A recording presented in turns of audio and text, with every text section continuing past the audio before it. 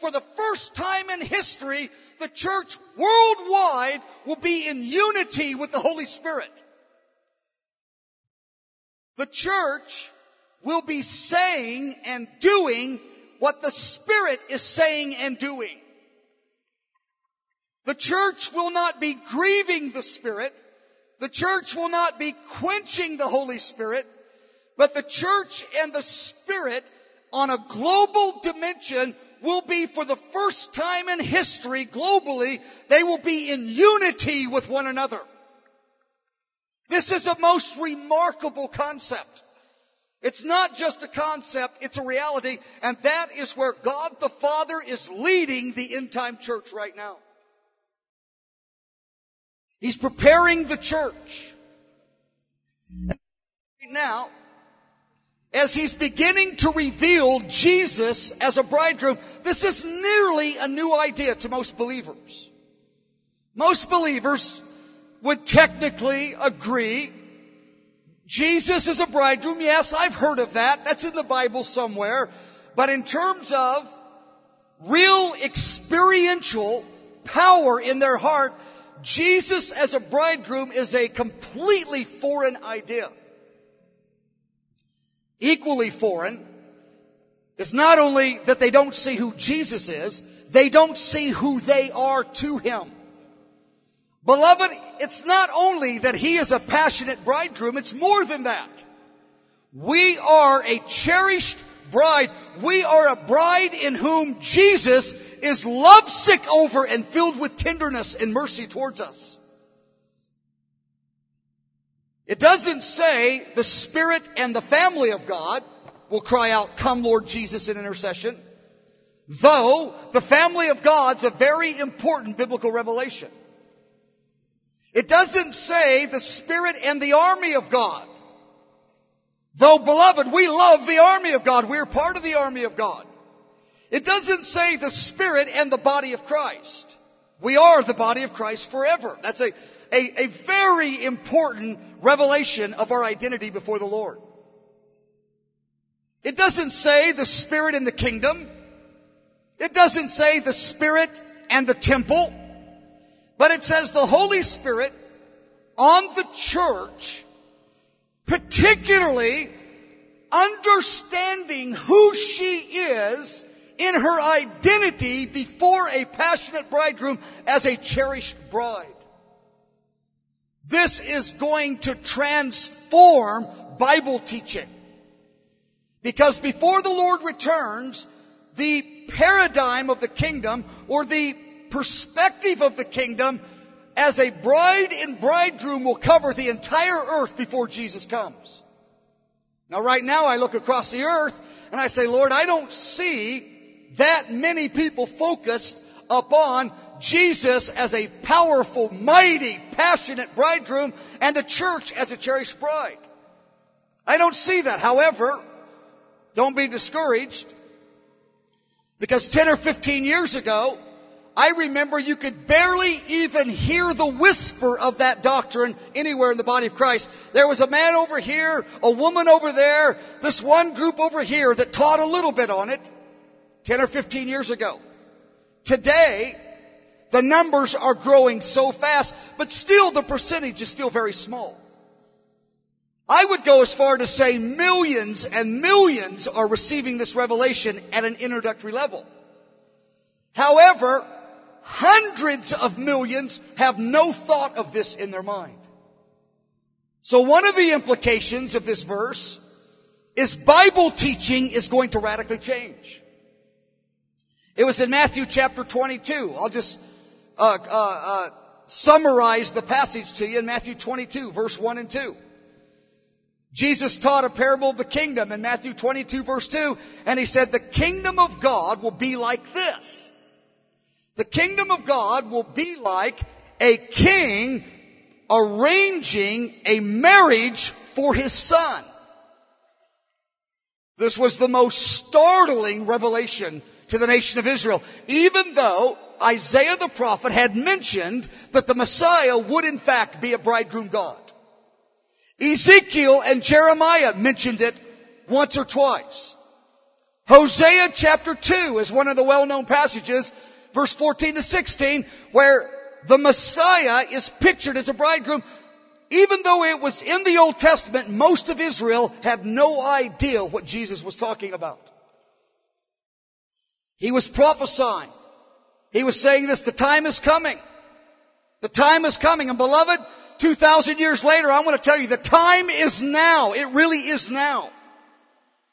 He said, the kingdom of God will be like a king, God the Father, arranging a marriage for His Son to the redeemed people in heaven and on the earth. He's going to bring them together at His coming as a great bridegroom with a bride prepared across all the nations.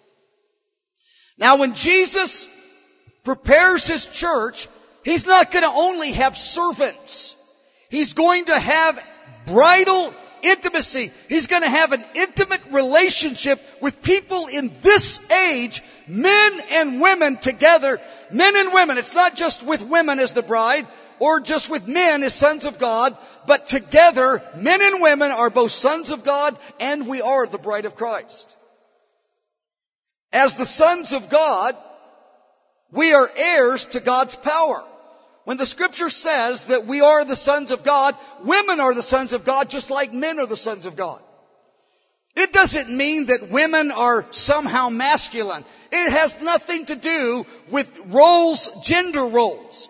When it declares that we are sons of God, it's not talking about gender. It's talking about a position of privilege where as human beings we inherit God's power and we have access to God's throne. So women are not troubled about being sons of God. It doesn't mean they're male. It means they have the relationship being an heir to the throne of God, and therefore we are vessels that use the power of God under the leadership of the Holy Spirit. It's a very exciting thing to be a son of God. But beloved, it's not only that men and women are sons of God, men and women are also the bride of Christ. And being the bride of Christ has nothing to do with gender. It's just like sons of God. It's a position of privilege. It's a position of privilege. As being sons of God, we have access to His power. Being the bride of Christ, listen, we have access to His heart. We have access to His emotions. As the bride of Christ, He causes us to draw near to Him to feel what He feels. As sons of God, we can do what He does. Of course, only in part because He's fully God. We do what He does as the Son of God. We can do the acts of God as sons of God and the army of God. And that's a powerful reality that I'm very excited about. But as the bride of Christ, it's a different angle. It's a different paradigm. It's a different perspective. It's a different dimension of our relationship.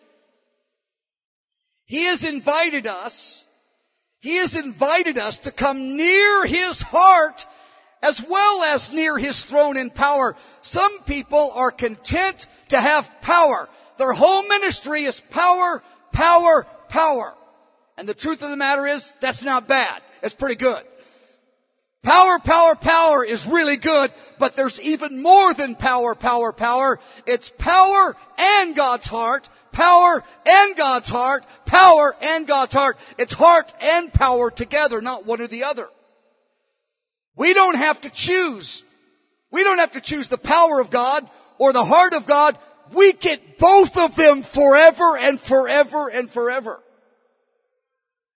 Matter of fact, we won't use God's power in the right way until we encounter His heart on a regular basis. When Jesus reveals Himself globally, I'm talking globally across the nations. When He reveals Himself as a bridegroom to the church, it will radically change the way we use power. It will change the way we seek for power. It will change our motivation when we have power. What would God do if He had all power and all wisdom? Well, of course He does. But just for the sake of the point, what would God do if He had all power, enough to create the heavens and the earth in Genesis 1? If He had the power to speak and 100 million galaxies came into existence, if He had the wisdom to maintain these universes, or all these galaxies rather, what would God do with all power and all wisdom? I can tell you, Matthew 22 verse 2, He would arrange a wedding for His Son. That's what He would do. If He had all power and all wisdom, He would establish a bride for His beloved Son, an equally yoked companion that would be a voluntary lover of Jesus in this age as well as in the age to come. That's what God would do if He had all power and all wisdom. Well, it's obvious. He has all power. He has all wisdom. And what He's doing right now in the nations, He is preparing 1 billion new souls to come into the kingdom, to add to the 1 billion that are already in the kingdom on the earth right now. And He is going to so change the paradigm of the kingdom where these new souls, 1 billion, when they come into the kingdom, they're not going to come into the kingdom in the mindset that some of us came into the kingdom years ago. God is going to change the understanding and the expression of Christianity in the whole earth in one generation. The way that the unbelievers understand the church is going to be radically shifted. Right now, unbelievers look at the church and they laugh at us. Worse than that. They don't even laugh at us. It's worse. Unbelievers look at the church and don't remember we're here. At least if they laughed at us, they at least acknowledged our presence. In many places, the church has zero impact on much of what's going on in the world. In terms of the unbelievers, I'm talking about the powerful men over armies and over billions of dollars. They don't, in their boardrooms, think, well, if we make this decision, the church will get upset. They don't even bring the church up when they decide to spend trillions of dollars. Doesn't even enter their mind. When they decide to mobilize their army, they don't say, oh no, the church is going to rise up. They don't even think about the church. Most of the powerful men of the earth, not all of them, there are exceptions, they don't even think about the church. The church does not threaten them. Church does not worry them. The church isn't even on their radar. The Holy Spirit spoke to me in a sovereign encounter in Cairo, Egypt, in September 1982. 10 minutes ago, I told you I was going to tell you a story. This is the story. I just got to it.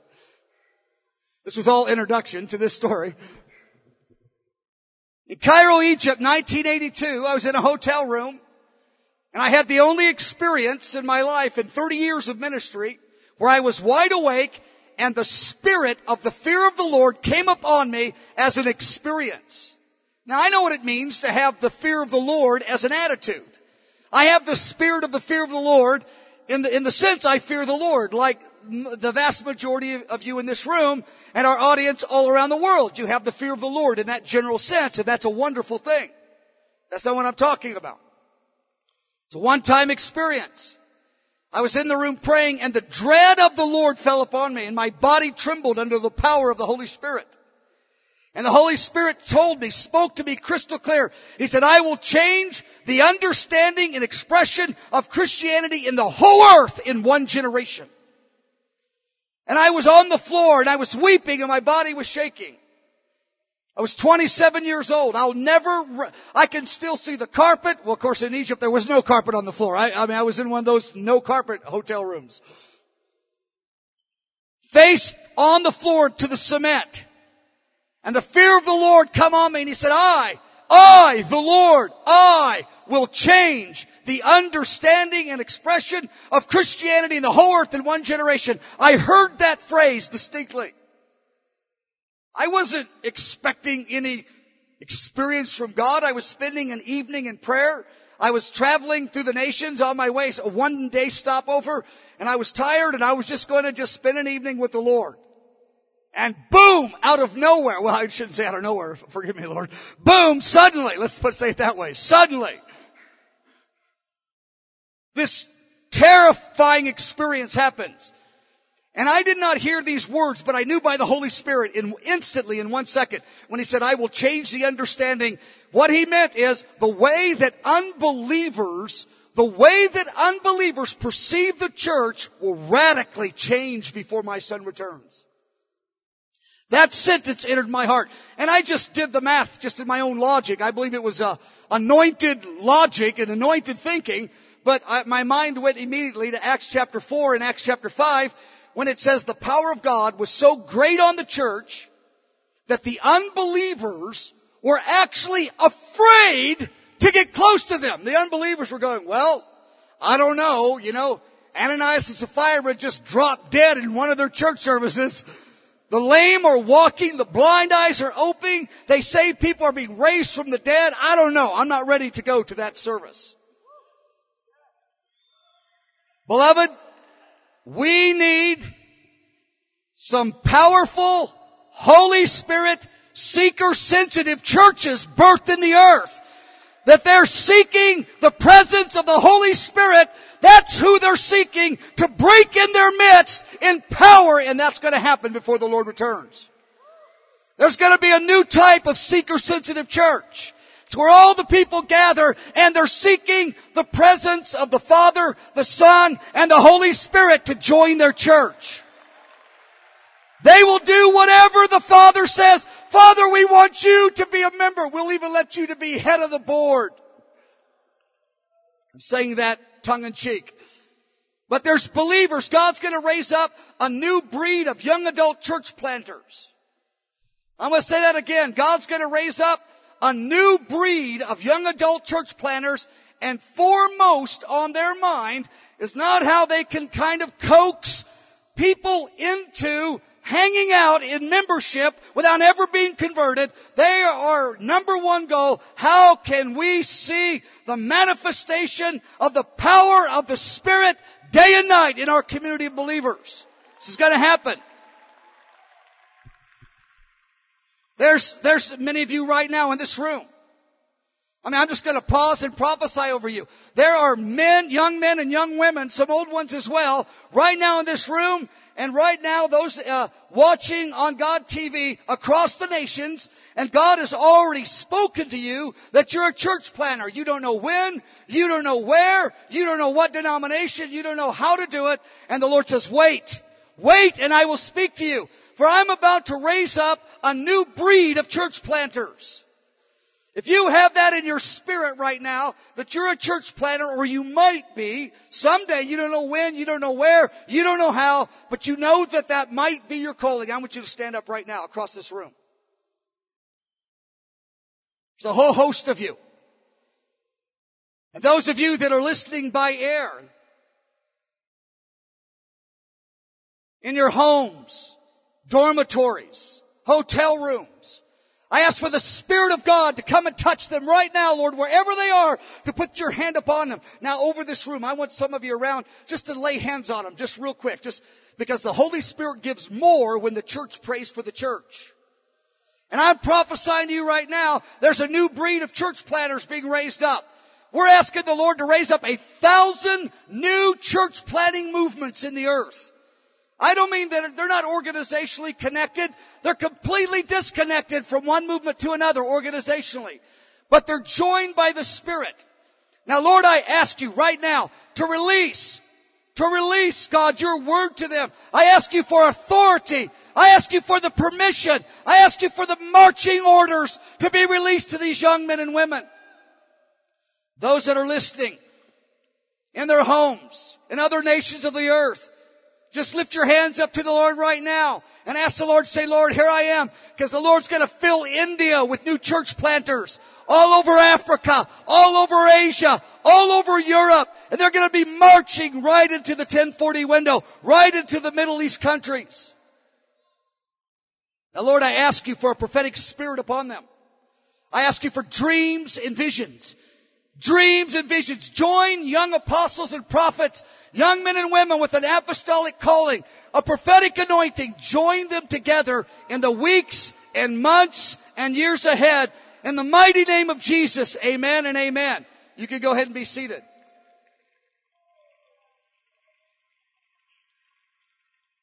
There's a new breed.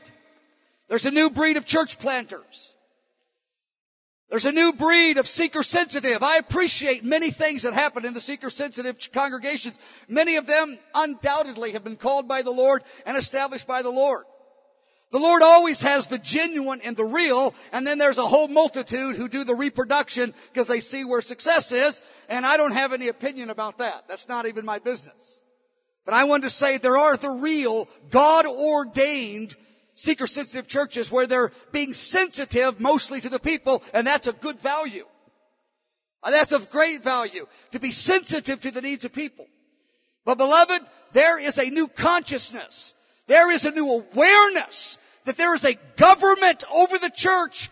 Father, Son, and Holy Spirit. We must be sensitive to what they think and what they feel, and they will come. They will come in our midst. They will dwell in our midst in power if we agree with them and line up with them.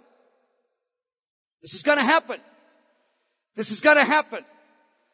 The Lord said back in Cairo, Egypt, back to that experience, He said, I'm going to change the understanding and expression of Christianity in the whole earth in one generation. And when He changes it, the understanding, He said by the Spirit, I knew this intuitively. I didn't hear these phrases like I heard that one sentence, but I knew by the Spirit, He meant the way that unbelievers perceive the church. The day is coming. It's not far off. I don't know how. I believe the Lord's returning in the next several decades. I believe we're in the generation that will see the return of the Lord. It may be 2 or 3 decades out. It may not be. I don't know. As I said earlier, nobody in heaven is asking my opinion on when it should be. But beloved, it's unmistakable we're in that hour. I believe we're in the beginning days of that final generation. I don't know. We could be further along than I understand. I'm totally open to be wrong on that and hope I am. But I know this. God's raising up prayer rooms. He's raising up campus ministries. He's raising up churches all over the earth. They are sensitive. They are so hungry for the anointing. They are so love the anointing of the Holy Spirit. They love the Word and they love the anointing, and they want to bring them together. Some people are into the anointing. They don't want to bother with the Word. Others are into the Word. They don't know so much about the anointing. I heard one guy say this, that the Spirit, without the Word, you'll blow up. The Word without the Spirit, you'll dry up. The Spirit and the Word, you will grow up. And I believe that to be true. We need training in the Word. The Word, the Word, the Word, the Word. People come and join us and they say, the Spirit said this, the Spirit said that. I go, if it doesn't agree with the Word, I'm not interested in it at all. Zero interest in it. I love your heart. Go to Bible school and come back. Matter of fact, I got a good Bible school you can join right here. Matter of fact, God TV, that just triggers my mind here, is launching a God school across the nations too in 2007. That's for another day. We'll talk about that. But they're also raising up a God school to train new church planters all over the earth. They'll talk more about that in 2007. But beloved, the unbelievers, they will. It's not they must. They will. It's a prophecy. I'm not saying they should. They will understand the church very differently than they see the church right now. Right now, again, they see the church. They don't care. They're not concerned about us when they make their decisions for war or to spend billions and trillions of dollars. Occasionally they think about us, but not so much. It's going to change. It's going to change. The apostles and prophets, young and old, male and female, will be raised up. Most of them will be young people. Beloved, there is a mighty move that God is stirring out of Asia right now of young apostles and prophets throughout all of the countries of Asia, and they are going to be a force that will be terrifying to the powers of darkness. I mean, this is real. This is real. God is stirring up a part of the body of Christ that will have no fear to march right into the Middle East. They will go into prisondom, martyrdom, because they've already been doing it for a generation in China and other places, Cambodia and places like this. It's going to stop again in a moment. Everybody of Asian descent, if you don't mind standing up. If you're half Asian, third Asian, whole, it doesn't matter. Stand up if you would. Oh boy, here we go. Yay. Woo!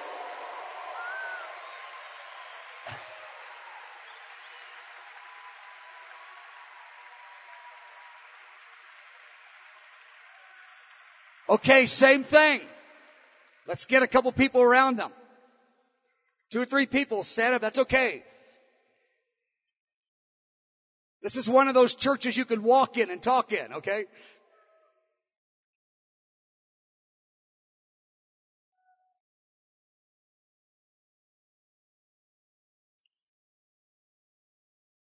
Father, I ask you for these Asian believers.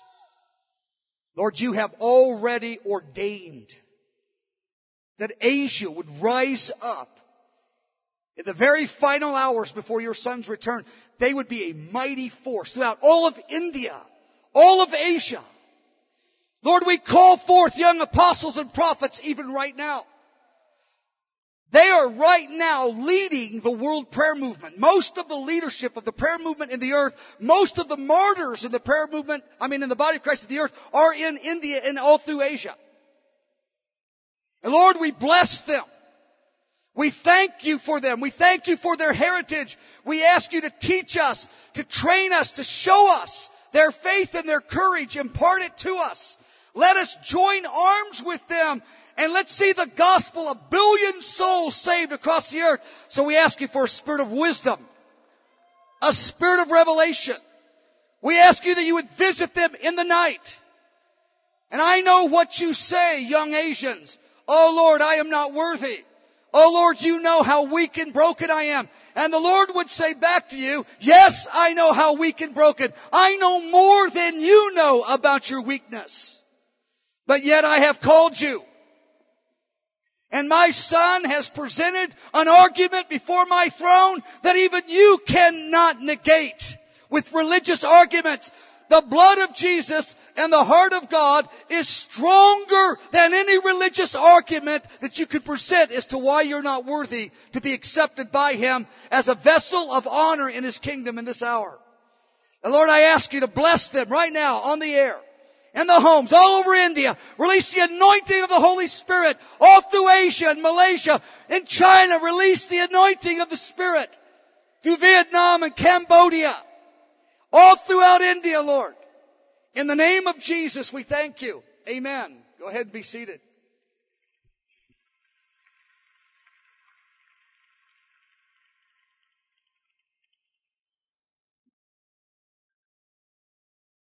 Well, the Lord said, I'm going to change the understanding of Christianity. The unbelievers, they will relate to us, but you know how they'll relate to us? They'll come in carefully. They will say, we see your smile.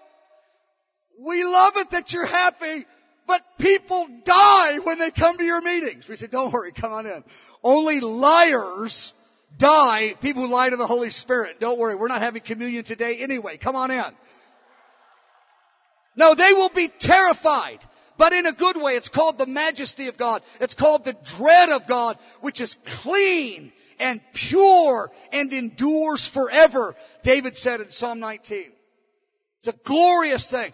But not only, beloved, is God going to change the understanding of Christianity, the way the unbelievers perceive it, He's going to change the expression of Christianity. He said this, let me say it again. I will change the understanding and expression of Christianity in the whole earth in one generation. What does it mean, expression? The Holy Spirit spoke to me clearly. I had the interpretation. Again, I didn't hear words, but I had the interpretation the way the body of Christ dwells together will be radically changed. I will make them a house of prayer. My Spirit will be in their midst. They will dwell before me as a bride in security and confidence before a bridegroom who loves them. They will operate in the prophetic. They will have a passion for souls. Money and fame and honor will be of no consequence to them. That's not what their life is about. They will see Jesus as their primary reward, their magnificent obsession. They will count it their greatest joy to be close to Him, to be with Him where He is, to do what He does, to be near Him wherever He's at. Beloved, I want to tell you, God's going to change the understanding and expression of Christianity. There is going to be a revival revolution in the church, and it's not only going to be large numbers. It will be 1 billion, but it's more than numbers. The way in which the church of Jesus will dwell together will be radically different than the church dwells together now. So much of the church, I love the church in the West. I'm a part of the church in the West. I love the church in the West. But let me tell you, most believers that I know in the West, they are dying of spiritual boredom. They are spiritually bored. They're living a life quenching the Holy Spirit, doing a little bit of church for 60 minutes on Sunday morning, putting a little bit of money in the plate just to soothe their conscience. They're living a life quenching the Holy Spirit, and because they're more on fire than the group down the road, they feel good about their life in God. But it doesn't change the fact they're spiritually bored and equally troublesome. They are spiritually boring to the lost. The lost look at them and go, why on earth would I want to do what you're doing? Yuck. You have no fascination in your life. You have no power and brightness in your spirit. Why do we want to do what you do and join your religious organization? No, we're not religious. We're a relationship. It's not religion. They go, sure looks like religion to me. Beloved, the kingdom of God is righteousness, peace, and joy in the Holy Spirit. It's not just organized meetings. It's a power tidal wave of the Holy Spirit breaking in upon the nations. It's not enough to fill up large auditoriums. It's not enough to fill up stadiums. I love full stadiums. I love it. I want more full stadiums. But I go to full stadiums when the gospel's preached. I go, this is good. But it's not the fullness of what God has.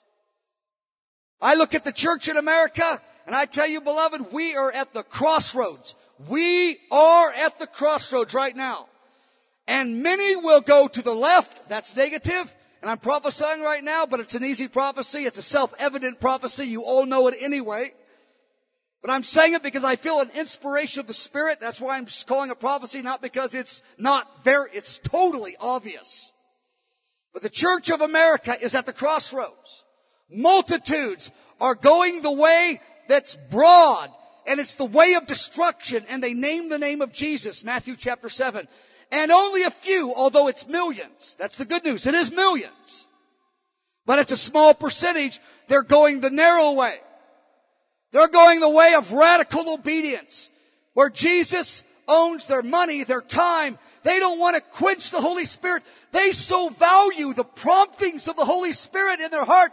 They don't want to quench one of them because they're valuable. They're like love pulses from Jesus' heart to their spirit. They would rather die than quench the Holy Spirit. God's raising up a breed like this. And that small number, though it's millions, but it's a small percentage, that small number is going to be multiplied in a dramatic way to millions and millions of new people in the harvest. It's going to happen in this nation as well. It's going to happen in all the nations of the earth. God is going to change the understanding and expression of Christianity in the earth in one generation. Well, let's look at this prophecy here in Revelation chapter 22, verse 16. Let's read it again. Jesus said, the Spirit and the bride say, come. Revelation 20, verse 17. I'm saying it all mixed up here.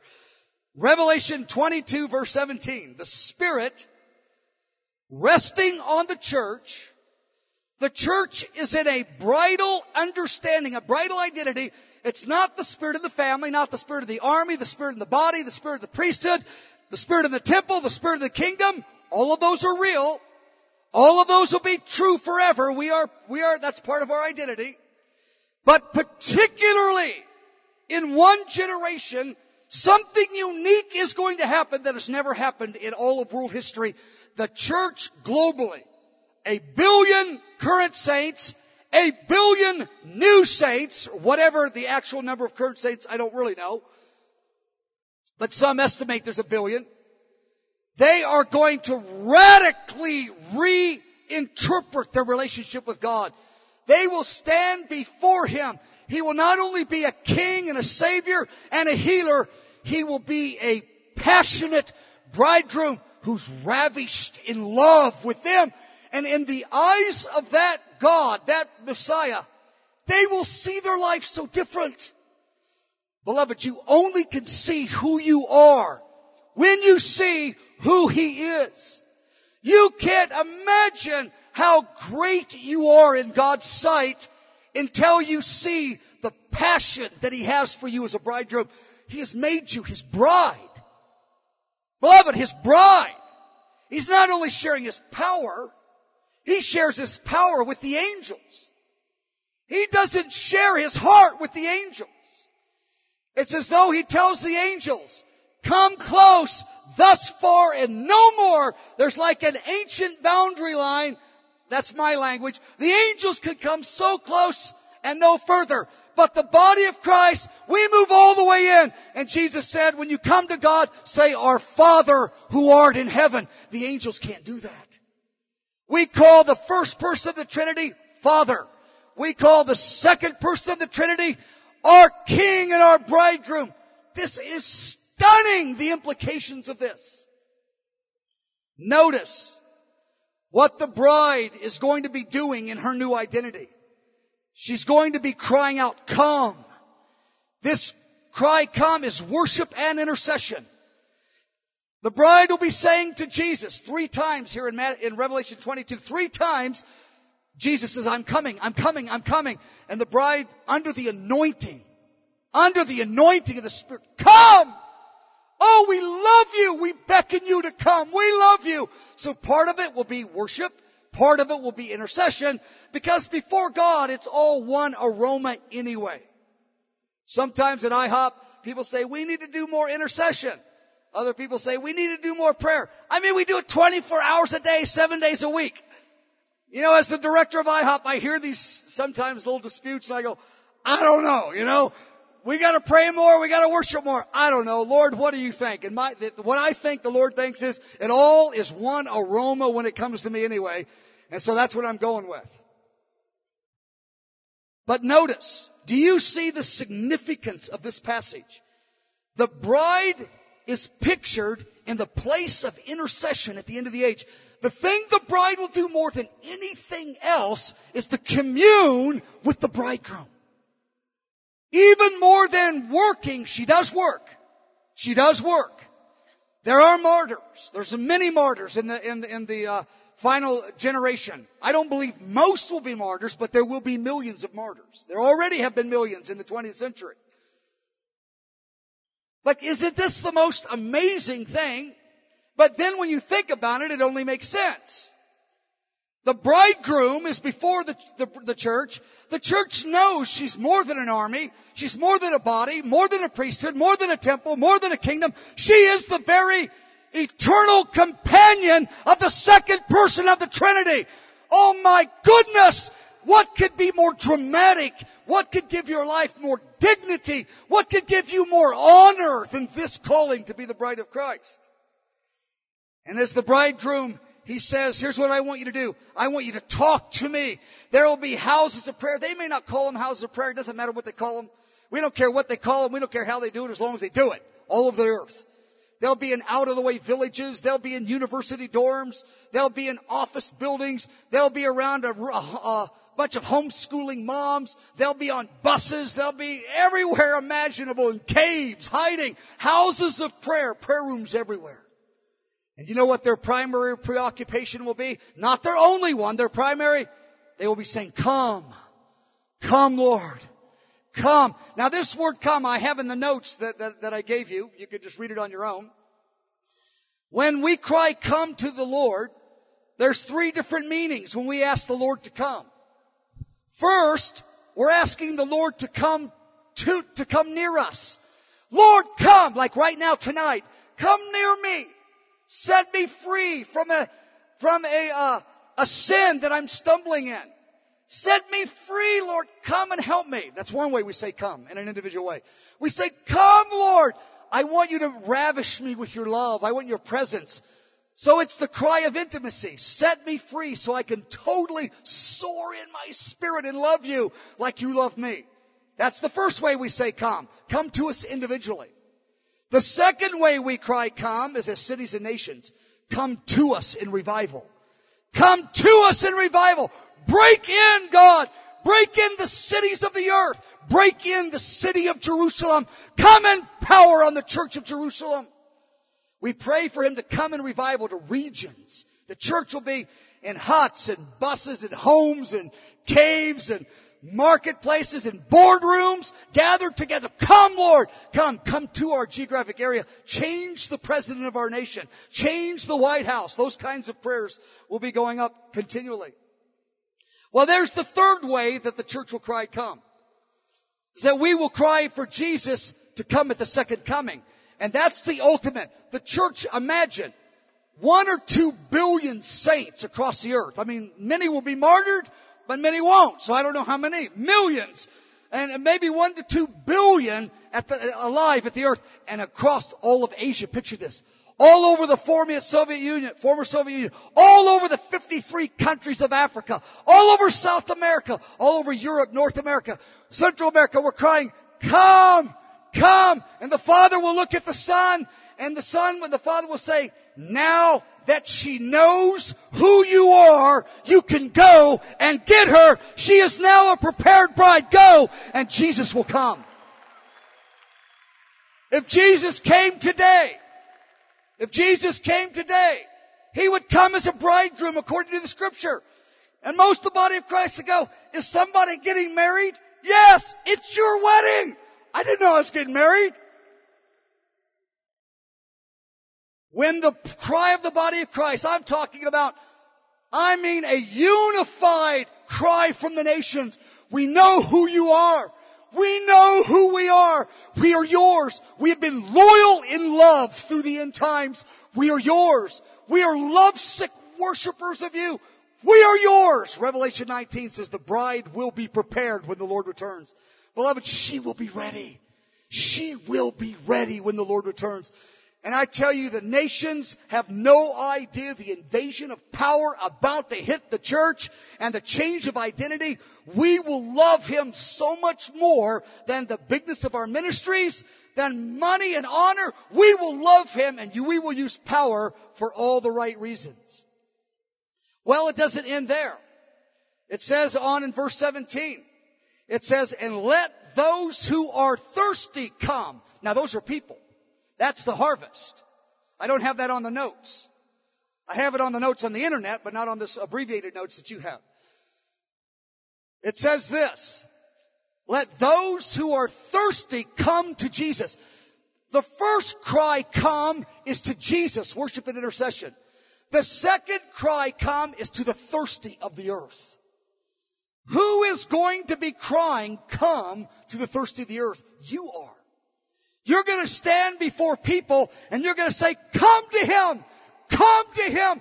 He's not only a Savior who forgives. Awesome. That's good enough. But the Lord says, no, I have more. He is a bridegroom God who is ravished in love. Beloved, He's tender with us in our weakness. He's tender with us in our weakness. We are going to tell the thirsty. The thirsty are 2 groups of people, believers and unbelievers. Right now, I am by the Holy Spirit calling, come to a bridegroom God. And I'm talking mostly to Christians. I'm saying come to not just a Savior, to a lovesick God who gave His life for you, who wants to share forever His home and His throne and His heart. Come to Him.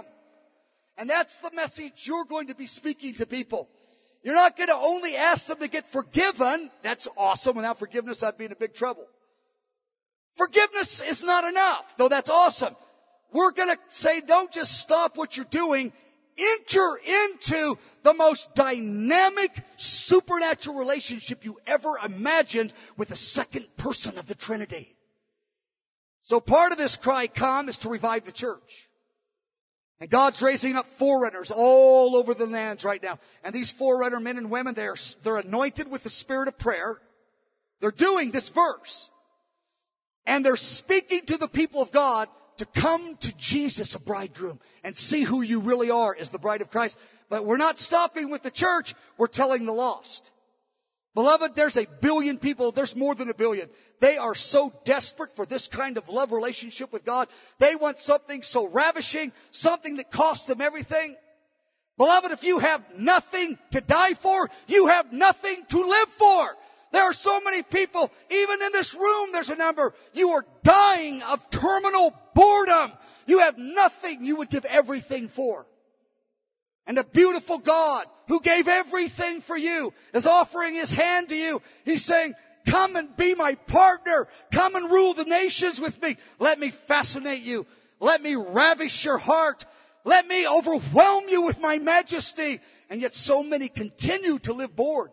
You know what? One of the great messages that the unbelievers are going to come to, when we get away from this cotton candy gospel and we invite the nations to come into relationship with God the bridegroom, maybe at the cost of martyrdom, I believe 1 billion say, now that's something worth living for. Amen. Let's stand. We're just going to end with that.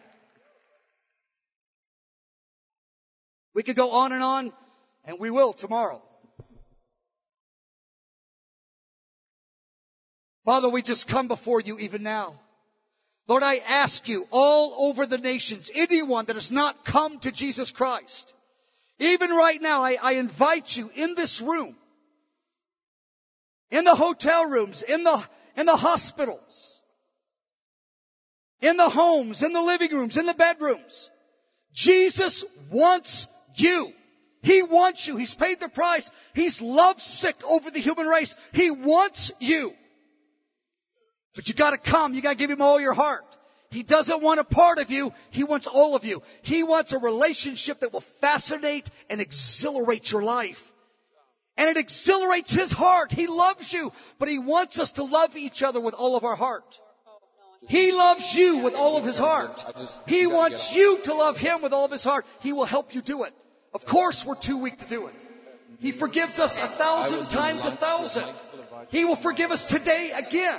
And again, and again, but He wants us to rise up and say, Lord, I want to be yours. I'm sincere. My love is weak, but it's sincere. And He will receive that, but He wants your whole heart. Father, I thank you right now, all over this room for forerunners, men and women, young and old. Forerunners. Men and women that are going to bring the bridegroom message to the lost and to the church. I ask you, God, men and women, 15-year-olds, 20-year-olds, 25-year-olds, and older. I ask that you would thrust them all through Asia, all over the nations, into the campuses of America, all the campuses of Europe, men and women that make known the bridegroom as they flow in and out of the house of prayer in their geographic area. And we say yes and amen to this. We're gonna worship for a few minutes now. I'm going to go and address the audience in a real personal way, and the television audience, I'm going to come right back.